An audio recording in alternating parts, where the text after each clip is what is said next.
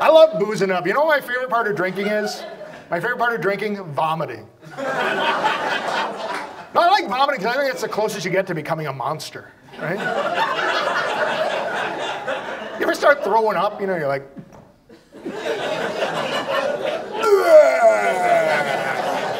I'm the wolf man.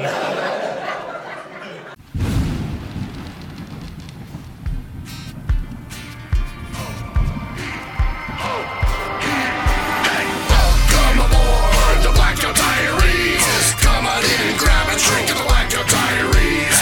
Welcome aboard the Blackout Diaries. Come on in and grab a drink of the Blackout Diaries.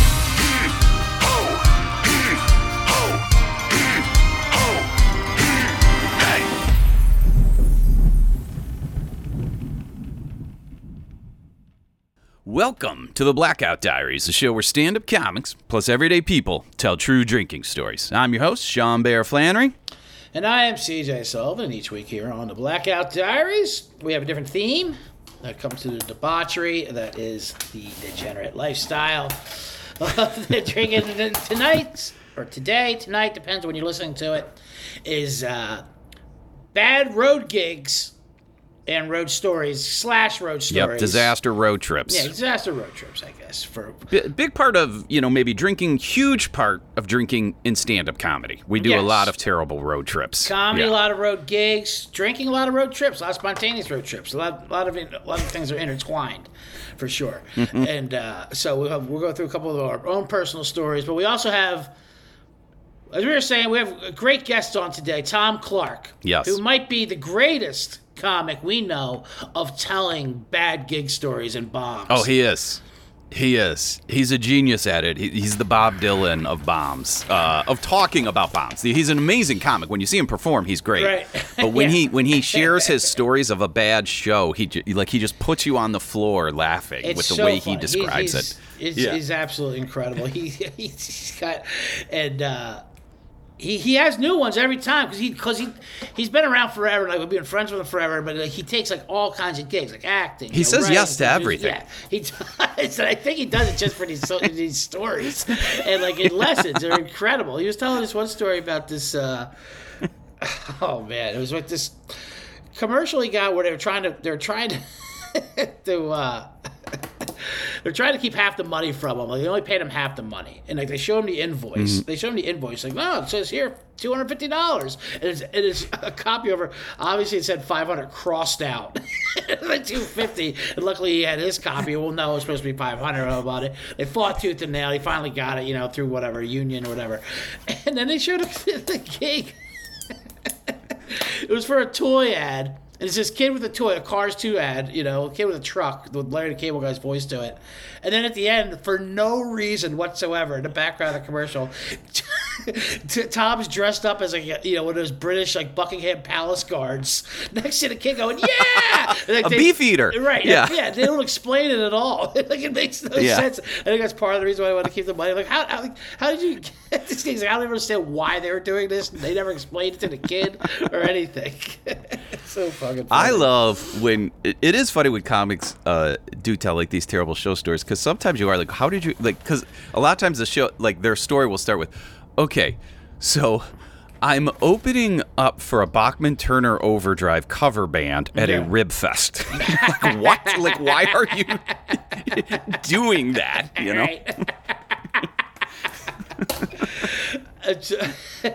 He's speaking of that kid one. I guess I could say it for the podcast. It's so go ahead. Well, I was just gonna say I remember we did an audition. I don't know if you were there for that. It was a print ad audition. Okay. For March Madness or something. And it was basically Coca-Cola or whatever. You act like you're cheering on a game. Oh, I did not audition, but I know you embraced it. Yeah. I remember that. Yeah. So, Bryce was in it. I think Bryce was selected, but go ahead. Yeah, well, that was the thing. But it was also, it's like one of those rooms you go into, and there was also a kid audition for something separately. Like in the same, but we're all in the same waiting room. Yeah. You know what I mean? Yeah. So it's all these kids, and there's us comics coming shuffling through. And Pat Bryce does his audition. He did it in groups of 4. and we're doing it, and he's screaming, like getting into it. He's always like coming like right from work. Yeah, because you're supposed to look like an excited fan, right? Yeah, excited fan. Yeah. No, granted, there's no audio to this. This is going to be in a magazine, a photo. But he's screaming, "Guys, get off that, you terrible fucking call, ref! Stop blowing the game!" Like, but screaming a lot more violently than that. I'm toning it down.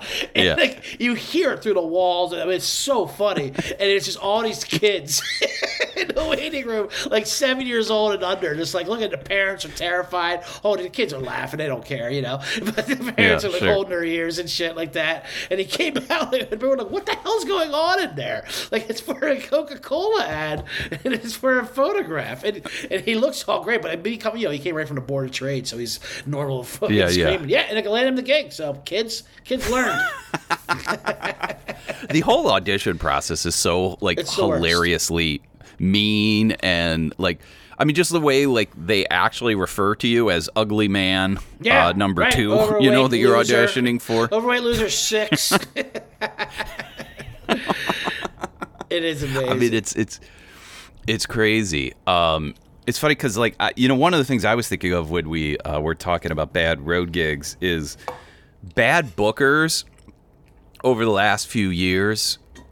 That is, people that book bad shows have been kind of guilted into, when they reach out and like kind of cold call you to like see if you'll do their show or like over email, of putting all the details in there. Like, they used to be real cagey about what it pays. What are you doing on May 19th? What? Yeah. What do you mean, what am I doing? Like a dentist, you know, like trying to book a cleaning or something like that. So now they're like, this is the date, this is the pay. But what's hilarious is it's always the final sentence after they've hyped it up, and like that sentence almost, like, I look at that sentence and I almost laugh about the status. Like, it'll be like, Ellipsa, Missouri, 19-hour drive, pays $75, no hotel. Who would agree to do this? Funny, you know? Right. Yeah, well, there's a lot of desperate comics. I tell you, he would have back when he started out. That's for sure. Maybe even today. And that's Tom Clark, our guest today. I think he would have. I think you're right. Like you said, he says yes to everything. So he's a great friend of ours, hilarious comedian. We're going to hear a quick set from him, and then stick around for an amazing interview we do with him. But for now, for a night that got away, without further ado, the great Tom Clark. I'll tell you guys this. I actually started out in the business as a heckler. And I was actually one of the first hecklers to use the phrase, "you suck." And sometimes when I'm performing, I hear somebody shout out, "you suck." And I'll be like, "Thanks for remembering." And actually, this would kind of help me just to kind of get more comfortable. It's just on the count of 3, everybody could just shout out, "you suck." And I think it'll kind of take me back to the old days and just sort of make me feel more at home. So on the count of 3, let's do that. Here we go. 1, 2, 3. You suck! You're the worst.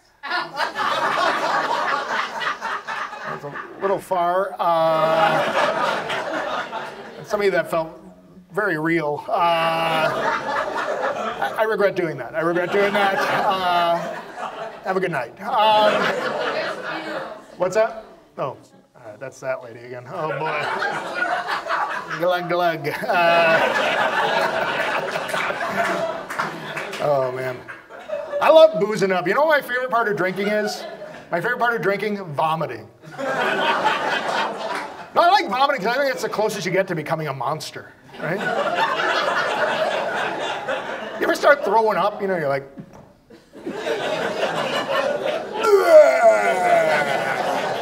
I'm the wolf man.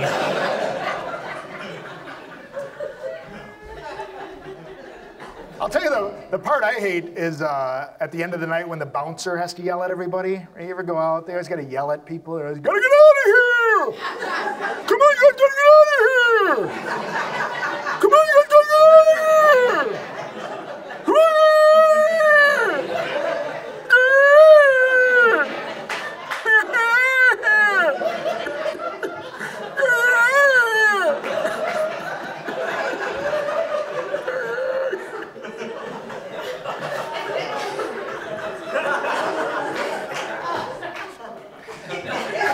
I think that'd be way more effective if they just start crying, you know? I don't think they should yell. I think they should whisper it. Wouldn't that be more effective? You know, they just walked up to your group and like, you don't have to go home, but you can't stay here. You just look at your friends, we gotta get the fuck out of here. I don't know what's gonna happen. Some shit's about to go down.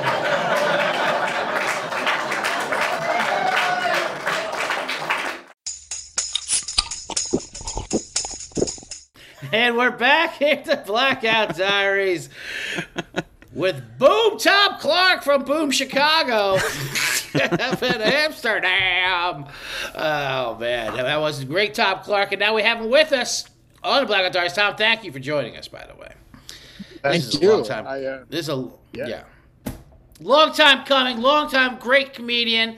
25 years in the business, according to your last blog, by the way. I wouldn't even suggest that. That's amazing. Boy, now we're at coming up on 29 years. Ah, well, that was a 4-year-old. Wow. Well, you got to update your website then, because that's a 4-year-old blog. I can't be blogging all the time. I'm going to do, that's why I'm doing the podcast. I'm going to catch people up on the last 4 years. Yeah, you got to do the tour. So update your life. You have anything to plug? No, I just want to tell you that I've been doing this for 4 more years. Yeah. Oh, man. Tom Clark from the Milwaukee. Tom Clark's, oh, Jesus, now I feel... Right. I was going to talk about your What? dad had a day for him in Milwaukee. Oh, yeah. And he threw out the first pitch, but now I'm a little worried to bring up anything if everything I'm reading is 4 years old. He's still around. He's 97 years old. I'm just kidding. I know he's still around because I do see your recent posts about it. But it is amazing. He had Gaffigan and stuff, and then Milwaukee made a day for his dad. Incredible. I know. Now I got to do the same thing here in LA, so the pressure's on. He lives out here A day named after you or your father in L.A.? Off junior or senior? I never thought about me. But no, it would be for my dad. But I don't think I have a friend who's the mayor of Burbank, so maybe I can get a day named after him in Burbank. What? Yeah. I mean, a friend why not? who happens to be of course do it. But I'm like, I have a friend who he's like one of the mayors. I have no idea how it happened. I did improv with him. I did comedy sports with him, and now he's the mayor. So Burbank's not a small city either. I know and now he wants to run for city council. I'm like, I'm holding on to this kid, grabbing onto his coattails. Yeah, I mean, Jesus Christ,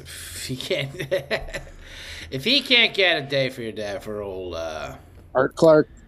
Art Clark, that's right. I forgot his name. He's the best. Yeah, Tom, CJ and I have both been huge fans of yours for a long time, and like you over the years, like I remember years ago you posted a blog. I think it was like the 3 worst comedy shows you've ever done. I don't even know if you remember this blog. Oh, yeah. I think you hit on one of the shows. It was like your birthday week, and you hit a deer or something. Like CJ and I would always go back to this blog and read it from time to time because of how it just described bad comedy shows so well. Could you just give us a recap of like what some of those terrible shows were?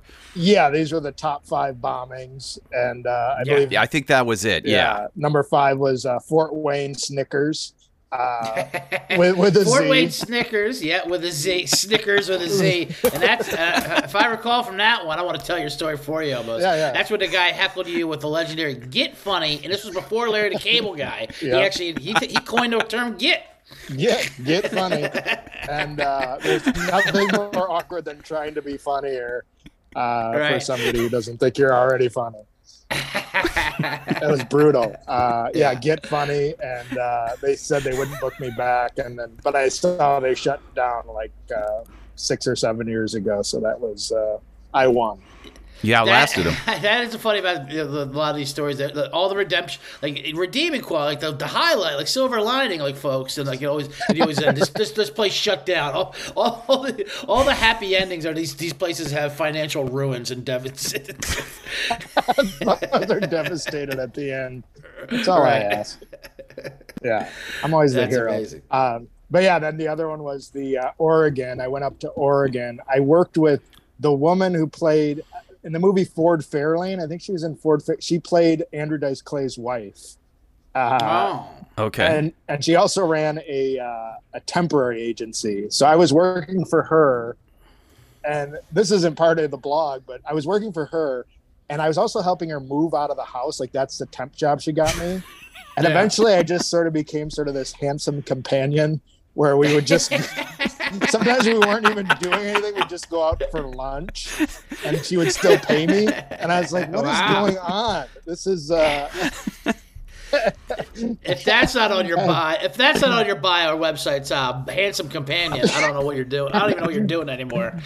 And then she had me help her move on 9/11. She's like, hey, can you come over and help me move on 9/11? I'm like, wait, she requested after the terrorist attack, or this was already planned and it wasn't? She called you after the terrorist attack and said, I need help moving. To be like, do you still want me to come and move after America's attack? She's like, yeah, let's get this move done.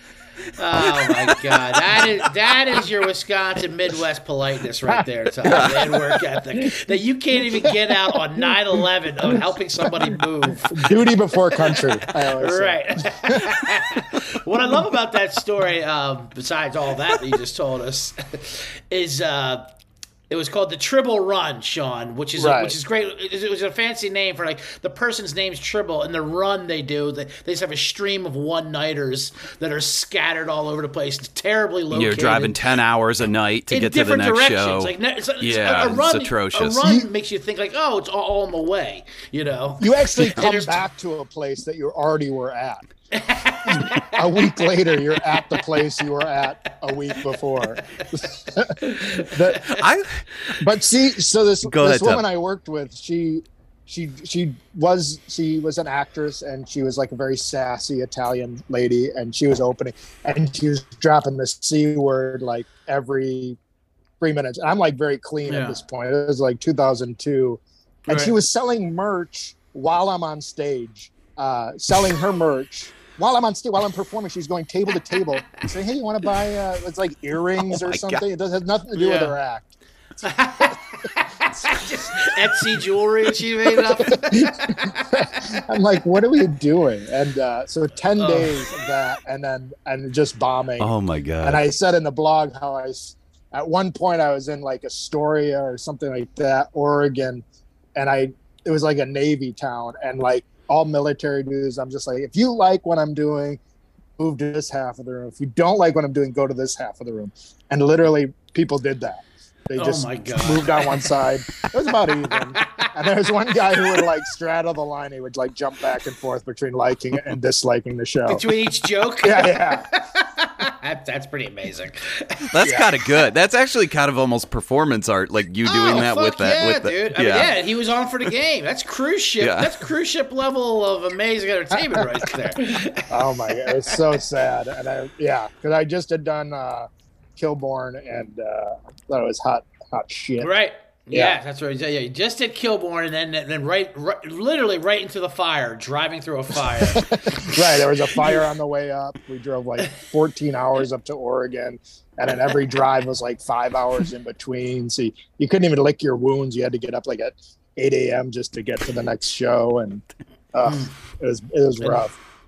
And then come back. You're watching deer get killed on the way. Deer hopping in your car saying, I don't even want to be here.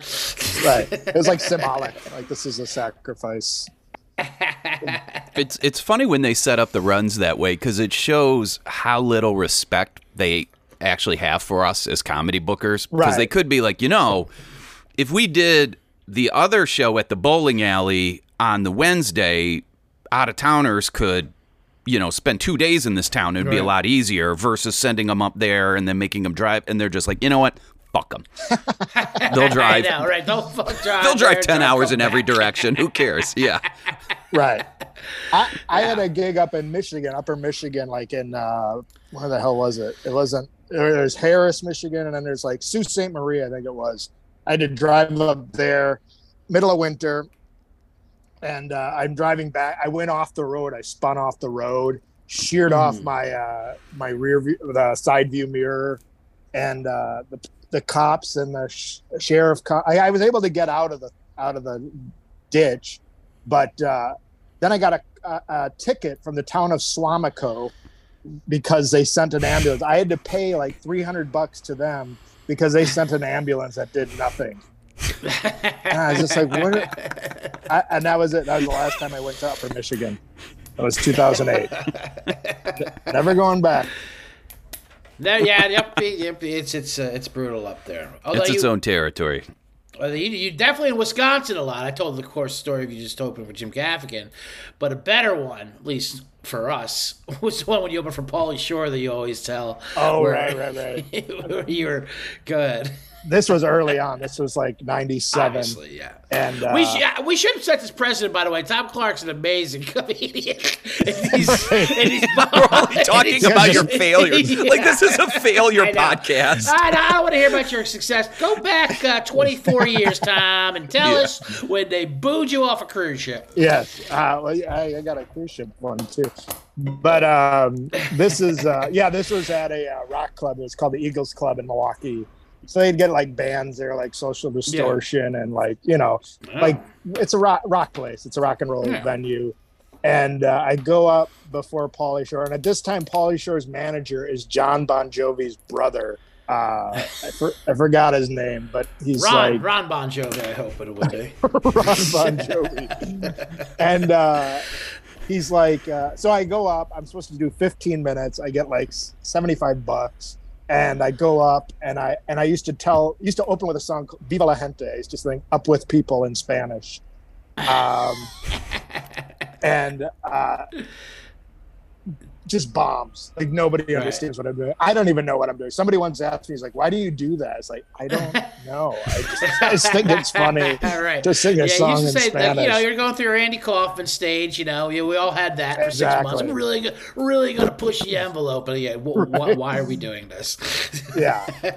Then I followed that up with a joke that goes nowhere, where I screw up the whole joke and I say it's a street joke, and they started booing. That's when they started booing. So I'm like, 8 minutes in, I got to do 15 minutes. So I was like, I'm going to keep going. I can't even hear myself. That's how loud the boos are. Like I literally can't. There's no monitor.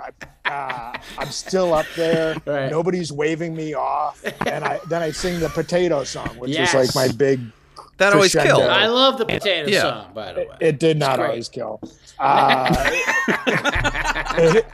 It is the one thing. If I ever see Craig Robinson, the one thing I don't know if he knows my name, but when he sees me, he's like, potato. That's all he'll say. Do you know my name at all? I don't know. I just ate it. They're booing. I finished the potato song. All right. And I finished my 15 minutes. I think I even said at one point, I got to be up here for 15 minutes, so you guys can keep booing me if you want, but I got to do 15 minutes. I believe you even say in the blog they got tired of booing you. Right.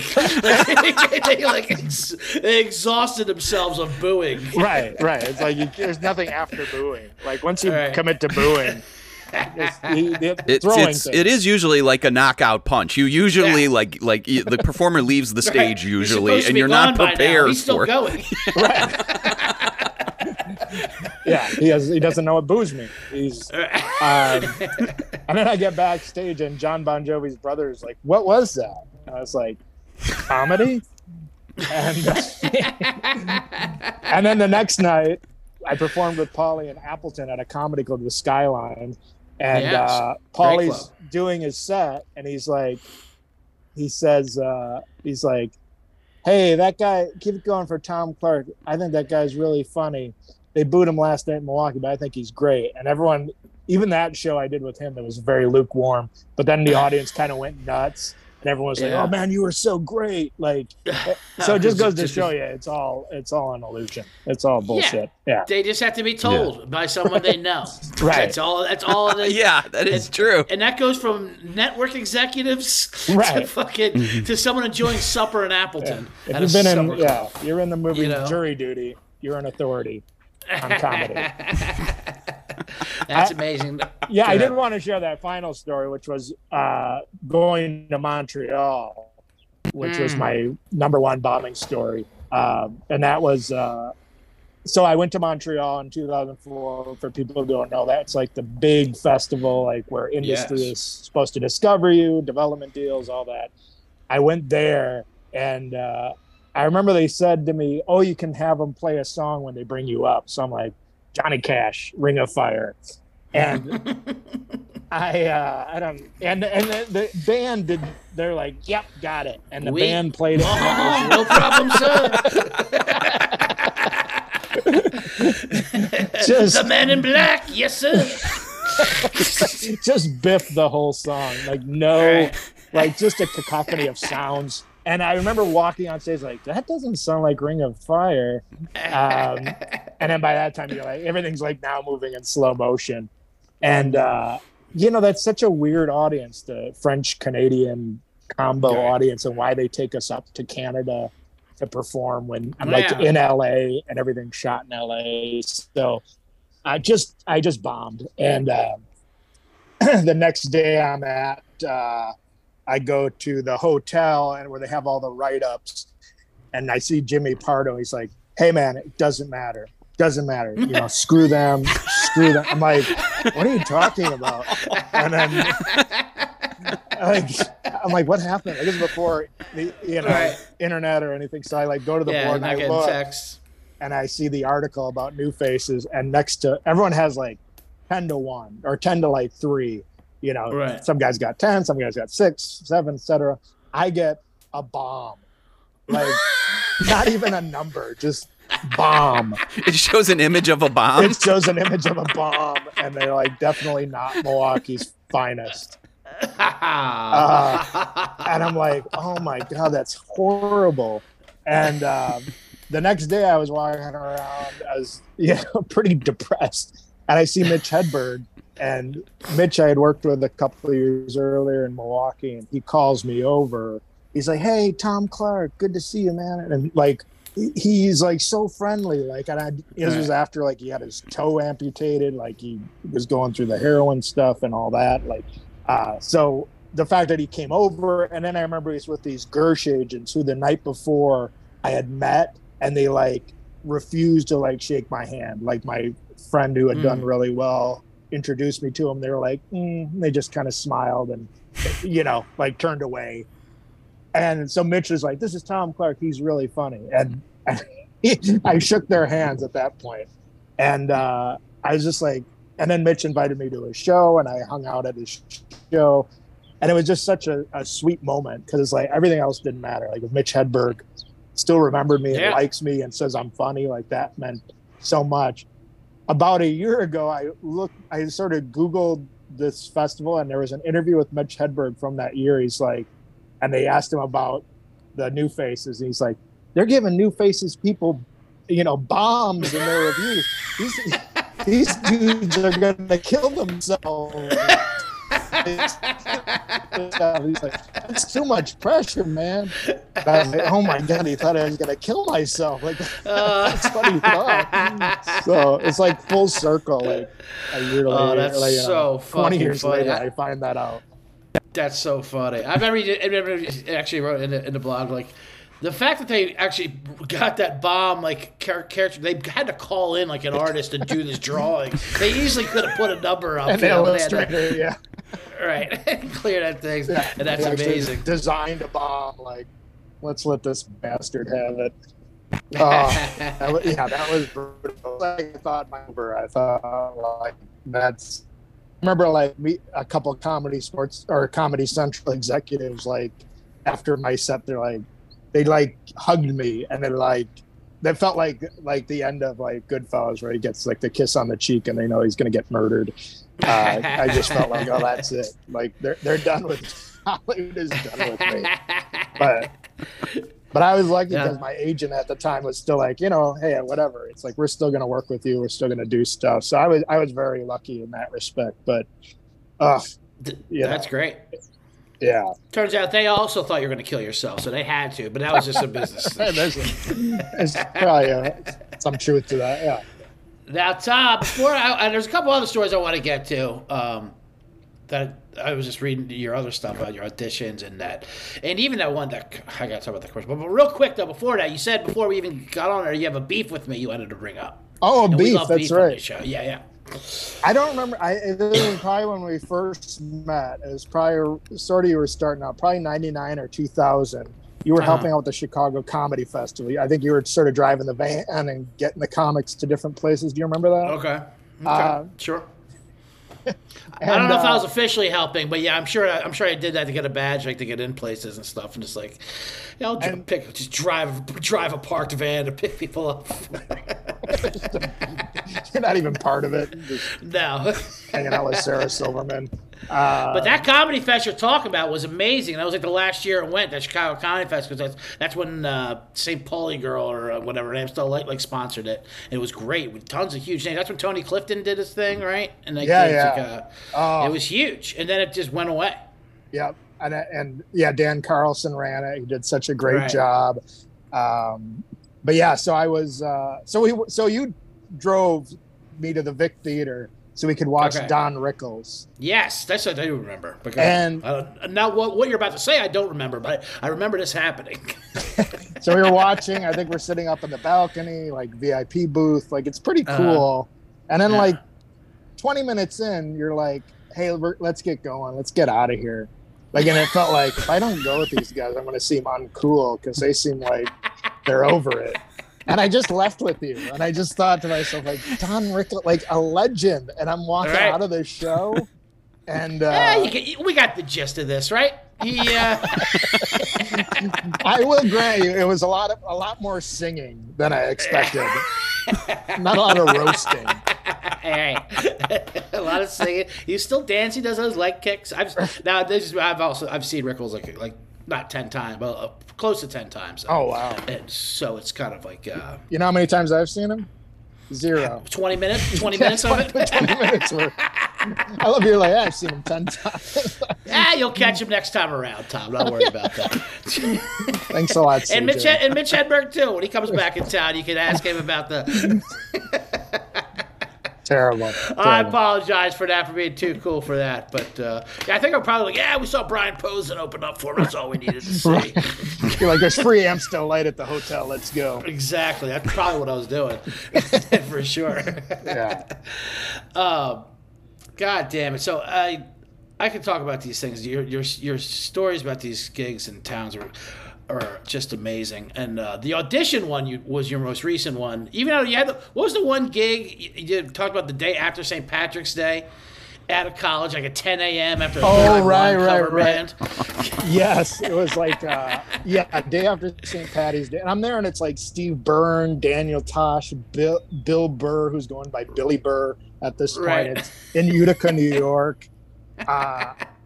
I have to go up after an a cappella band just saying do do do do do do do. Right. I forgot that. It's Third Eye Blind. Yeah, Third Eye Blind. For sure. Oh my God! And I go up and I just bomb, and everyone's just head down. It's 10 a.m. day after St. Patty's Day, and I just bomb. And and I remember Steve Byrne came up and he's like, "Dude, that was hilarious." And it's like, that's not going to get me any conscious. Like, I remember it was like being the ugly kid at the prom. Like, nobody came to my booth. I'm just sitting there by myself eating the candy I leave out. Nobody wants to talk to me. That was brutal. That was Yeah, I think that's what we're trying to but people don't understand. We get across is the loneliness feeling like after a bomb, especially around like other comics when no one just wants to look at you in the face, and they're say, "Oh man, it wasn't that." And they try to get you, just don't say anything. I know what it is. Just let it go away. I had one in Dubuque where I went. It was called the Brass Ring in Dubuque, Iowa. Funny Business, I think, booked it, and I went up. I opened. I had to do a half an hour, just bomb, potato song, Viva la Gente, the whole bit. And after the show, this girl's like, she's like, "That first guy wasn't very funny," and she's talking to me. I'm the first guy. I love when they do that. Yeah. I'm like, he was terrible. He's like, I was like, what was that potato song? She's like, I know, it's so stupid. And then her friend finally comes up. She's like, what are you guys talking? She's like, here's what we're talking about. She's like, he's the guy. And she's like,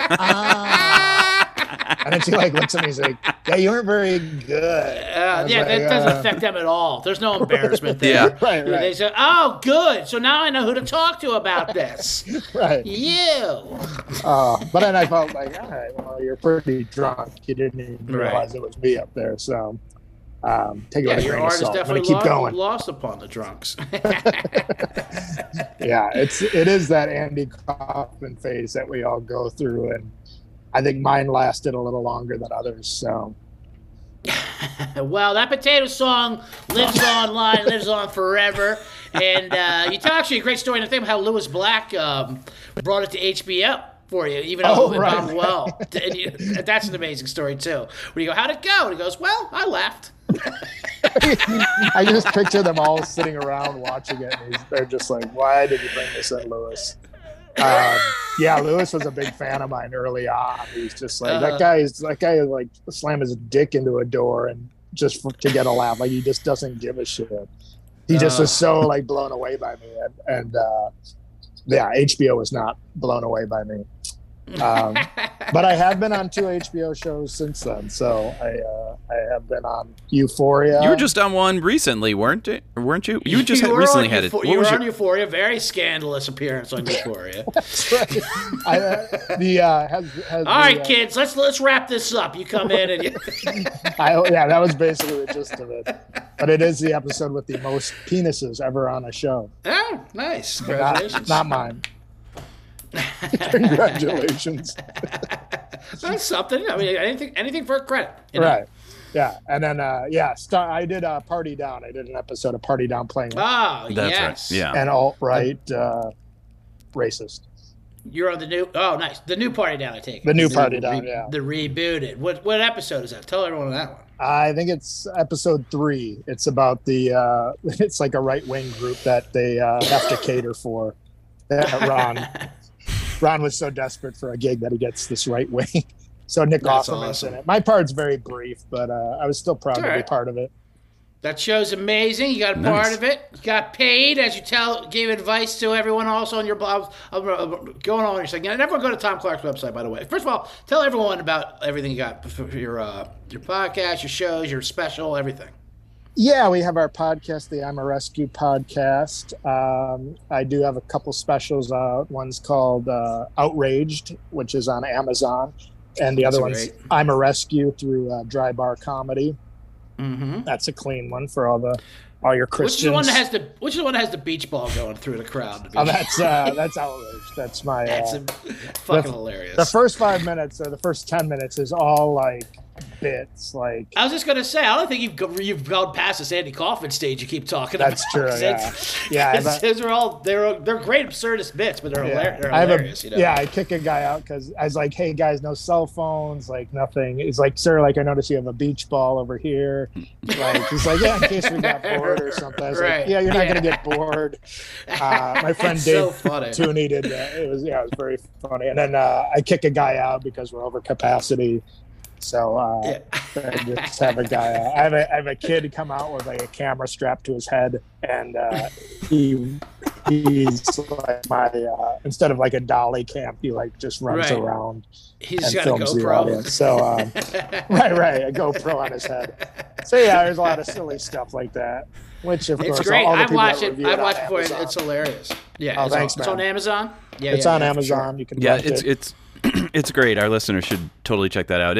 Explain what your podcast is, please, Tom. The Rescue Podcast. Well, we think that, everyone says their dog's a rescue. We think, people are also rescues. So everyone has their story of things they've had to overcome in their lives. Not to get too deep here.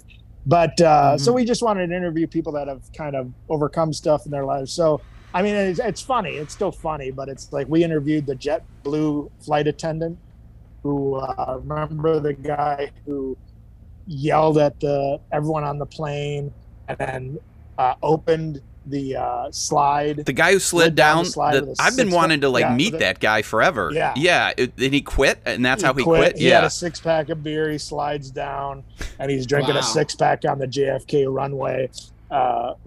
Leaves his house. This is right after 9/11. It's like 02, and he goes home, passes out in his bed, and the FBI, like SWAT, shows up at his house, breaks into his house, and they're just like, you walked on a runway with beer and walked off a flight, and it just was like, how, like, this is JFK, like New York, where it all happened, and it's like, and this guy, this flamboyant gay dude just did his thing, and so funny. Yeah, so he's Steven Slater is his name, and he was very nice, and he kind of talks about just what he went through, because he was kind of like this famous figure, and we kind of just talk about his life since then, and just like sort of we have these internet legends, right, and these people that go viral, and sort of what happens to him afterwards, and it's a little tragic. You know, he was in recovery. He obviously had some issues with alcohol and drugs, and how he overcame it. He's a great storyteller. You know, just told the story of his life since then. He lost his house. He lost so much. Like his teenage son took his house from him. Like somehow made him sign papers. And he lost his house. So it's insane because when the internet, interesting. Yeah, because it is insane because the internet, because they're just done with them. You know, it's like biodegradable. Like they spit it up, like chew it up, and like no one cares about what happens to them. You know. Right. That's why. That's like everything with like TikTok and all these things. You get a video that gets 1 million views or whatever, and it's like, all right, what else you got? It's so much quicker now. Go ahead. Exactly. It's so quick and it's so ephemeral that you can't even parlay it into a career. Like you can't be like, I'm the bagel guy who had a temper tantrum, you know, and people are going to pay to see me. Like, it's just, we've forgotten about you completely. It's almost like amnesiac. Like, we have no recollection of ever even enjoying you. It is funny. I saw some video that was some woman like, all right, guys, here's the 2-year anniversary of this lip syncing that put me on the map. Like, put you on the map? I don't know what the hell you're talking about. I've never seen you before in my life, you know. And it showed up, oh, yeah, I remember that video. What's that video? That's me. Oh, okay. Yeah. Great. Anyway, that was years ago. I didn't get a chance to do this, but I got to meet Paul Mokeski. I don't know if you remember Paul Mokeski. Who's that? Played for the Bucks in the 80s, the mid 80s. A big 7-footer, mustache, like a perm. Yeah. Just like a very unique player. But he was a guy who played in the 80s, one of my like idols growing up, because I thought he was such a, you know, just a gritty player. Charles Barkley once tried to knock him out. He just took a swing at him. But I was in Vegas. He lives in Vegas now. We hung out, and you know, it is funny because it is like he was very open, like, yeah, I'll come out, and we like hung out after and just talked about the Bucks and the 80s and all that stuff. And but it's just funny, you know, it's like he's a legend to me, but now he's just sort of like a guy. Right. And he played in the NBA for, you know, 11 years. And it's for the 80s Bucks, too. I love those 80s Bucks. They're great. But yeah, I just think it is interesting. I just sort of like, that's sort of one thing during the pandemic is I just sort of realized like what really matters and to really just enjoy what you're doing now as opposed to like what you want to achieve and goals and all that. Yeah. It's like, just enjoy what you're doing now because love it. It's fleeting. Well, we enjoyed you, Tom. We enjoyed you being on the show. No, you're the best. Thank you for joining us in the Blackout Diaries. We could keep going forever, but we can't. All right. We'll let you go. So, and our listeners need to check out your podcast. Yep. Yeah, and check out his website, his special, and everything. Yeah, TomClark.com for everything. And we should have mentioned Steph, by the way. You do your podcast with Steph, your wife, right? Yeah, Steph and I, and we tour around together. Steph and I do a bunch of comedy shows together, and she's great. She's such a talented she's the best. person. And make sure you tell her I'm the one that brought her up, too, not you. Just make sure. I want to get a point for it. That's fair enough, CJ. Still hold it against buddy. Thank you so much, Tom, for joining us. All right, thank you, guys. Bye-bye. Thank you, man. Later. All right, we're back here in the Blackout Diaries with, that was incredible, Tom Clark with just legendary. I mean, he's the best. We had to cut it off. That was one of the longest interviews we've done, but like, I mean, he can go on forever. He's got like, I was just reading some of his blogs. He's got like 10 other stories. They're just incredible of awkward auditions and gigs and bombs and things. There's, especially now that he's in LA, he's got a lot. LA has creeps the line between is this audition legitimate, you know, or is this is this an actual company, you know, like agents? Is this a crime scene? Right? Is this a crime scene? He's got one he tells where it's like.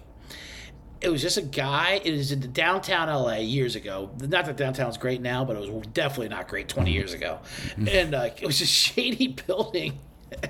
And is he said he kept going and it just said wrestling auditions, and it was like a piece of paper Xerox on doors pointing down a hallway, wrestling auditions this way, wrestling auditions this way, and like, what's going on here? And he finally goes into a room. There's just some old guy sitting on a chair, a middle-aged guy, and he's like, there's wrestling mats all around. He's like, is this a commercial audition? Oh no, I'm just doing this thing on wrestling. Helps your life and your spiritual. I'm doing a documentary about it. Anyway, you want to wrestle? We can wrestle a little bit. That's all he says when he walks in. He goes, want to wrestle? He goes, yeah, no, I don't think I'm going to be doing this. Do you want to wrestle with no cameras? With an old guy. Oh, man. So, that would be a great thing to just bring up, like, when you have like too pregnant of a pause at a bar, you know? you just want to wrestle to people? Yeah. Wrestling for it. That's always the thing. So you get those things, but we're talking about road gigs, obviously, and with how those two paths cross. And we just had Aaron Foster on the show recently, who's did. One of the fathers of all of our terrible road gigs back in Chicago. God bless him. He's one of those bookers that we like, though. We love having him on because he's so fun, randomly funny. But he had a lot of tech. You were talking about at the top of the show how these bookers now have to be more transparent. They're just like, okay, you can't just be like, what are you doing Wednesday? What are you doing April 18th? And that's what he would say to me or you, whoever. Like, what are you doing June 2nd? Like, oh, I don't know, nothing. I don't think I have anything going on. Next thing you know, on Facebook, you're on one of his posters, and he would do like one of those. His comedy posters were hilarious. It was always like some, like one of those juvenile rap albums, like the New Orleans rap scene where it's all diamonds, like bling bling, like diamonds in a car and in hubcaps, and then my face in the middle, like my face and 5 black comics with diamonds around my face. Like, what the fuck is going on here? Like, you said you were in. I'm like, I said I didn't know what I was doing 4 months ago. I thought it was a barbecue I was agreeing to. Exactly. Oh, there'll be a barbecue too. He got me to do, and it's you end up having so much fun with Foster, you don't even get mad. But he tricked me into doing one that was at an insane asylum. I don't know if you still call them insane asylums. Like, I don't know what politically correct. They call them prisons now, but But I mean, it was all these people who had chronic and lifelong mental illnesses. They were all fine, but they have like nothing in common with me. These are people who have never driven a car, they've never voted, like they've never really lived an adult life. This is One Flew Over the Cuckoo's Nest style. Exactly. And so he sends me a text like that, like, what are you doing on this date? I'm like, nothing. Great. Keep it available. I'm like, all right. I'm not going to even ask any follow-up questions. I want to get the full Aaron Foster experience. Yeah. So then, like, 2 weeks later, he's like, it's a show, by the way. I'm like, all right, assumed so. Where is it? And then he just gives me an address. Like, not a venue. Normally we're told the venue, and it's just an address. Name, anything. Yeah. It's a street address in Evanston. And I look it up on Street View, and I'm like, this just looks like a really old, gray, like, mansion. But I'm like, okay, fine, whatever. On a hill? Yeah. And then I get another text, like, the day before, and he's like, you have to bring photo ID to get into the building, and you can't have any weapons. Nothing sharp, nothing metal. Yeah, like, don't wear a belt. Right. No aluminum foil. And then that's when I realize, when I get there, I realize it's a mental hospital, and I remember this, like, every time the crowd got, like, a little unruly, like, nobody laughed at anything. They didn't understand any of my jokes. I mean, these are people who aren't allowed to drink. They're not, like anything I'm talking about, they don't have kids. Like, everything I'm talking about. Are they in regular clothes? Are they in straight jackets? Are they eating pudding? What's going on? So the pudding thing is hilarious that you bring that up. Like, every time they got, like, a little unruly where they didn't really want to sit through this, so they had to sit through this. The show was called Thank God for Obama, and it was right after Obama had won. Okay. And they had to sit through this comedy show in order to earn their pudding. Or your pudding, Pink Floyd style. So whenever they would get restless and start walking around or leave, there would be like this staff that would be like, John, I do want to remind you, if you can't sit quietly, you will lose pudding. If you don't eat your meat, you can't have your pudding. So they would just keep saying that. Like I could only get one joke in, usually edgewise, and then there'd be a pudding announcement. And then I'd do a joke, and then there'd be another pudding announcement. Or then there'd be a question about when are we having pudding. Then there's pudding Q&A. Then there's pudding. Then there's of course the inevitable pudding chants. It's like when you're opening up for like a really rowdy crowd that's just there for a famous headliner, and they're like, "We want Bill Burr, or we want Chappelle, or whoever it is." It was like that, but pudding is the famous headliner that they want. Pudding was the band playing. Yeah. But we sign up for it because it's so hilarious. The Foster experience. I remember you telling me a story. You got back from a show that was like, I think, on the Illinois-Iowa border that you did with Foster, and I remember loving that story. Right, and way out there in Illinois, in the boondocks. He would always have boondock shows, and like they said, like these flyers, and like the funny thing about this is those shows, like, and they would dress in the club, but you'd pack into his car, so like four or five of us wearing like his comics were wearing silk shirts and all tight end, and you're driving your dress shoes and you're driving out there, but it was way out there in Illinois. He was promising big things, like we're coming in from the city, it was like a theater too that he booked. Mm-hmm. I remember you or Aaron was telling me about it before you headed out there, and I think it was like 300 to 500 seat capacity. It's a big place. And I'll definitely say that was Aaron telling you about it, not me. But I wasn't not that I wasn't dismissing it. I was excited for it, but I wasn't. I did have Foster history where you had some where doubts. Yeah, not doubts, but I mean, not to get too excited, not to put the cart before the horse, with him. Gotcha. With him, mm-hmm. But we go out there, and so we go out there, and it is like Field of Dreams when it gets out there, where it's just the one road going in there, like in the cornfield, mm-hmm. But you saw these huge spotlights like going around, and we're like, what the fuck is that? Oh yeah. That's us. There's like, that's us. Like, that's us. So he was talking about the payment of the show. I guess he blew all the money on these spotlights. He's like, but I can't get you paid. But the spotlight is going to draw everyone in, and then we're going to split the door. So it's an investment, right? So you got to spend money to make money. It's exactly what it was. So he got all the money they gave him. He put it all into renting spotlights for this town. Old-fashioned 21st century Fox floodlights. Yeah, floodlights, exactly. Yeah. Batman signal style. You could fucking, take down jets with them. So they're going there. There's a truck and a generator. It took out half the main street of this little tiny town. It's just literally one of these Pleasantville small towns, And so and they had it looked like a night construction job was going on. So this is in front of the theater. There's a truck there, a generator. It looks like they were digging in there, and these fucking floodlights. And like, there's not a building in that town more than 3 stories. Like, the bank is the biggest building. Mm-hmm. The bank's always the biggest building there. And this floodlight is shooting straight into the air, and it lasted about 20 minutes as soon as we got there, because it broke a lot of FAA regulations. There's lots of kind of small town. There was like an airport nearby. There's small town airports out. There's small town airports all right by there. Crop dusters, farm planes, everything. So the cops came down. They shut it down. They didn't Billy Club smash it, but they definitely plugged it. They definitely unplugged it. And Foster's like trying to tell these cops, this is what we need to get the people to come to the show. They're like, what? Then they got small town cops. What's going on here? A comedy show? Never heard. So now we got that dude. Give us a joke or something like that. So all right. So now there's already a bustle going on, and a lot of the plans foiling. And Foster's like, this isn't going to go well. We got to switch things up, because things are going bad. Things are going bad now. People are restless. Yeah, I was on the poster as the headliner, blah blah blah. But then he made a switch up. And he goes, "You're gonna go first." I'm like, how am I gonna go first? Because our host, I was gonna have Colin host, but I don't think he can handle it. Colin is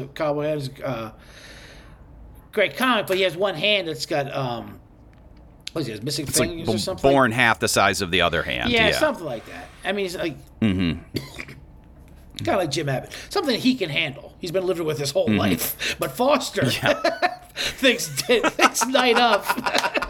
Yeah, I mean, Colin's day job is a bartender. I mean, can you think of any other job where where you're not you're using your hands constantly? Like he's completely capable of doing this. Foster. Jim Abbott threw a no-hitter with one arm. Okay, like they'll adapt. He knows how to handle this thing.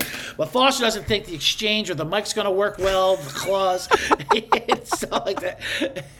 In Foster's defense, Colin would lead with it, like with the shake hands and stuff, just to put you on the defensive, and he kind of like scratched you up, which I thought was part of his joke, which I thought was funny too. So he made me host, and then like that was the thing around. And I think he even announced why he wanted to switch it up, like to the crowd. Like Foster has like no filter, like because I know you guys expect because you're expecting him on the poster, but because of the host and the microphone, we're gonna hey that just means you're getting more CJ. Like like he starts doing like that, but he actually explained it why because of Colin's hand.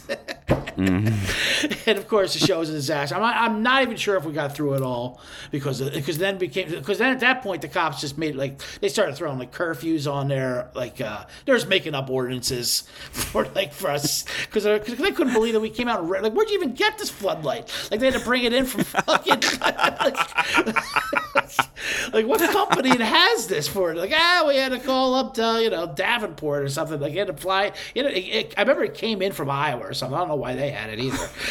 But, like, what nightclub openings are happening? I don't even understand what's going on here. It's only for Batman. And so then, as Tom said, and then you have to get in the car and drive 4 or 5 hours back and do that whole story. But like you said, it's why we do it, because at least we got a story with it. With Foster, at least. It's hilarious. I did a show with Aaron, just one last Aaron story. Do it. I know. That was packed. This was in Berwyn. Okay. And I'm like, all right, great. He booked me the way he always does. What are you doing on this date? No details. Mm-hmm. As we get closer, he gives me a venue name. And he sends me this is the website for the show. And it was like a really weird website that like sort of looked like it was a newspaper about stand-up comedy that I had never heard of. Okay. But somehow all its articles were about this one show. Like this was the only, it was a stand-up comedy newspaper that felt this is the only show you need to see. And it was like a domain like seethisstandup.com or something like that. And I'm like, I get there and the show's absolutely packed. I'm like, oh man, this is all right. Yeah, congratulations, Aaron. Okay. Well, do you mind my asking how you did? He's like, I got a special system, so you know that website. Yeah. So he bought like this illegal, like Israeli tech that can send, text messages through. I think it was able to do it through like Bluetooth or something to any phone that gets like within 20 yards. No, It can send a canned message to any phone, and then he taped them under the Kennedy Expressway, which gets like 3 million cars a day. Right. I know. And it's just sending this website about this newspaper that only does this show. And I'm like, this is brilliant. I'm like, if they ever catch you, it's probably, it's a federal crime. I mean, like you're violating, you've gotten in trouble with the FAA at your last show, and now it's the FCC because you're violating radio waves now. Oh my God. I mean, I don't want to, I'm hesitant to even say this on here, but I have a theory that he caused this terrible bus massacre in Canada one time with this technique. Weird. I was in Edmonton doing shows, and he was there. I don't know what he was on some crazy one-nighter Foster tour himself with a phone drop. And he was telling me about this, and he would like stand over a highway, like overpass, and he'd jam, and every car that's going by is getting a notification about his comedy show. Yeah, and it jams your phone and automatically sends this link to the show, and like that. Yeah. Go ahead. No, I was just going to say it was a sad story. Then that day there was like this horrible bus accident with a hockey team in it, from up in that town. The driver might have been like, what the hell is this? I think there was text talking how the driver was distracted on his phone. And I think it might have been the last thing they all saw was Aaron Foster's. I mean, I joke when I say it. The timelines don't match up. But that would be an amazing thing for everyone to see Foster's Flyers or last thing as a bus careens off the road. But you're right. That was a federal offense what he was doing. It's amazing. The other thing I thought of while you were just talking about buses, because one of the terrible like road gigs that a lot of comics did. Remember when a lot of comics were traveling with Megabus? Yeah, for sure. A few years ago, and they all like what I loved about Megabus is they had hilarious stories because Megabus didn't make any sense. Like one seat would be like $2, another one would be $80. Yeah, it was a combination of Greyhound and like roulette. It's like you're a crap game. Like you can be, and like you go cross country, you get out for $4, or if you're stuck last, you have to pay for everybody. Like what? What the hell is going on? It's like they combined the worst elements of Greyhound with the worst elements of Spirit Airlines or something like that. And it was like right. But I don't know if you remember McGannon's story. I don't even know if he was doing a gig or just, but he's going back to Cleveland, right? And he gets on a Megabus, and the bus like on a bridge almost careens off, and the bus driver, and like everyone screams. The bus driver goes, like, yells like it's their fault. He goes, "God damn it! Somebody get up here and talk to me. I'm falling asleep up here." And they had to take shifts talking to this guy. But the guy was crazy. The driver was crazy. Yeah. So at one point, some dude in a turban, it's like his shift to talk to this guy. Right. But it turns out the bus driver's like a racist, and they get in like a political argument, and now like the bus again almost careens off because like they're fighting each other, and McGannon's like, "Oh, well, I gotta go break up this fight and talk to this guy." And talk to this guy. When I said talk to me, I don't want to get me worked up. Talk to me calmly, at least. That's incredible. Oh man, yeah. I mean, like the ways we get ourselves to these terrible shows. They definitely toned it down now. The hours of truck drive because they wouldn't care what those bus drivers drove, like 18, 24-hour shifts, with these delivery trucks. Yeah. Truck drivers even now, like they try to get them down like to 10 hours, but even if they have to go past them just to make money, but like. When you get fucking weary like that, like on the road, like that, some of the closest I've ever come to death were like those overnight road trips. I remember one time we drove to me and a couple guys. We drove down in college to Panama City spring break. So we didn't have anything spring break, but everyone else went and we didn't go. So then we're like, fuck it, let's just like crash on them or something. It was like a spontaneous, last minute, no information. Well, I don't think we knew the motel name. Like my buddy's brother was down there. No check of the weather, nothing. Just nothing. Hit the road. Just call 401, get the directions. We hit the road. Yeah, literally with no contact of anything. Mm-hmm. And we wound up just finding him at a bar or something. But that's not the point. The point was we're driving, and we're all doing like these long shifts. And one guy, Britain, now he's a Secret Service guy. His one shift he did is like, I'm going to do Alabama, and that's it. He was like a Southern guy. Like, I'm just doing Alabama. We stopped at the top of the border of Alabama at a rest stop, and there was bad weather coming. And we're like, oh, man, is it going to be all right here? And, like, the people there, it was like deliverance. Like, oh, yeah, you'll be fine, Like, you Northern College boys will be fine. They sent us into a live tornado. And I mean, like, a live tornado. like Twister, it was within, like, 100 yards. We were driving, and it was parallel to us. Like, it was like riding, like, it was drag racing us. Every single car, as we're driving through the state of Alabama, which was like 3.5, 4 hours, every car is going the other way. Everyone's turning around, coming back. No one is going our direction. I do love doing that, though. I love when you are going against the grain of a society's decision on safety, and you're the only one. It started casually, and then people were making U-turns. This isn't good. Do you remember the time, real quickly, that I want you to continue the story, but where Klinger almost got Kinane killed on a boat, but he did the exact same thing on boats. All the boats are coming in. They're going out into bad weather, and Kinane is like, why are they all coming in? And Klinger just goes, their shift ended. He believes it and nearly dies. Right, because that's what Klinger would do. He likes to take you people on near-death adventures to make. He does.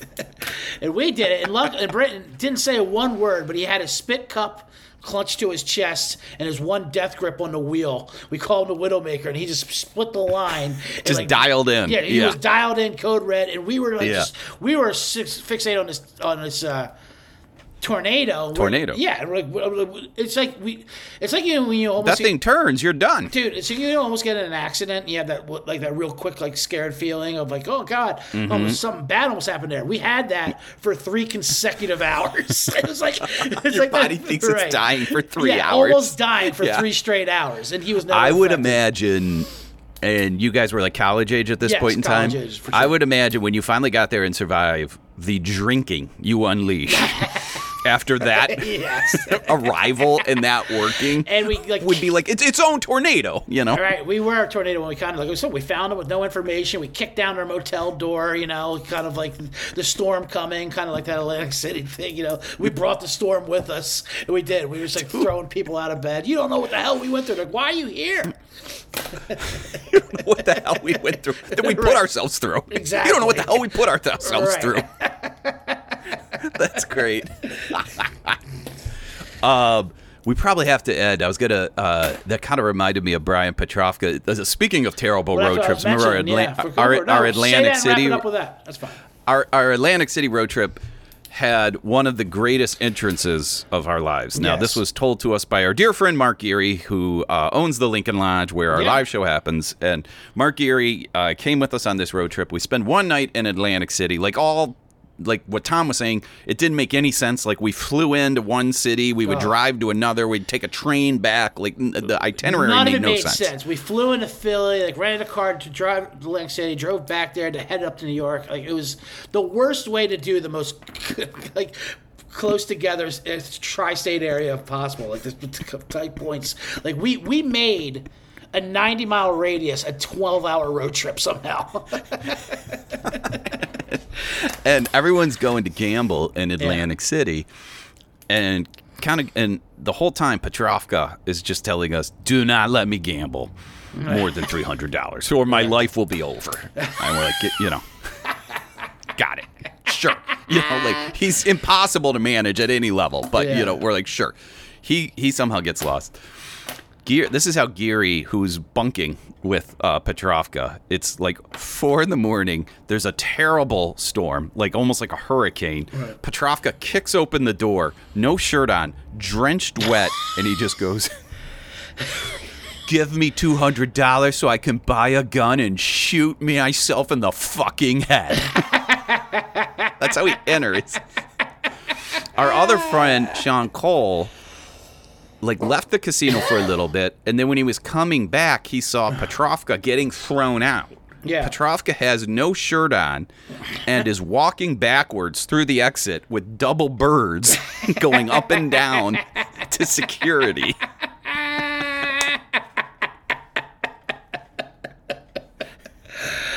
All right, let me run and get you that gun then. I do remember that. That was such a wild fucking weekend.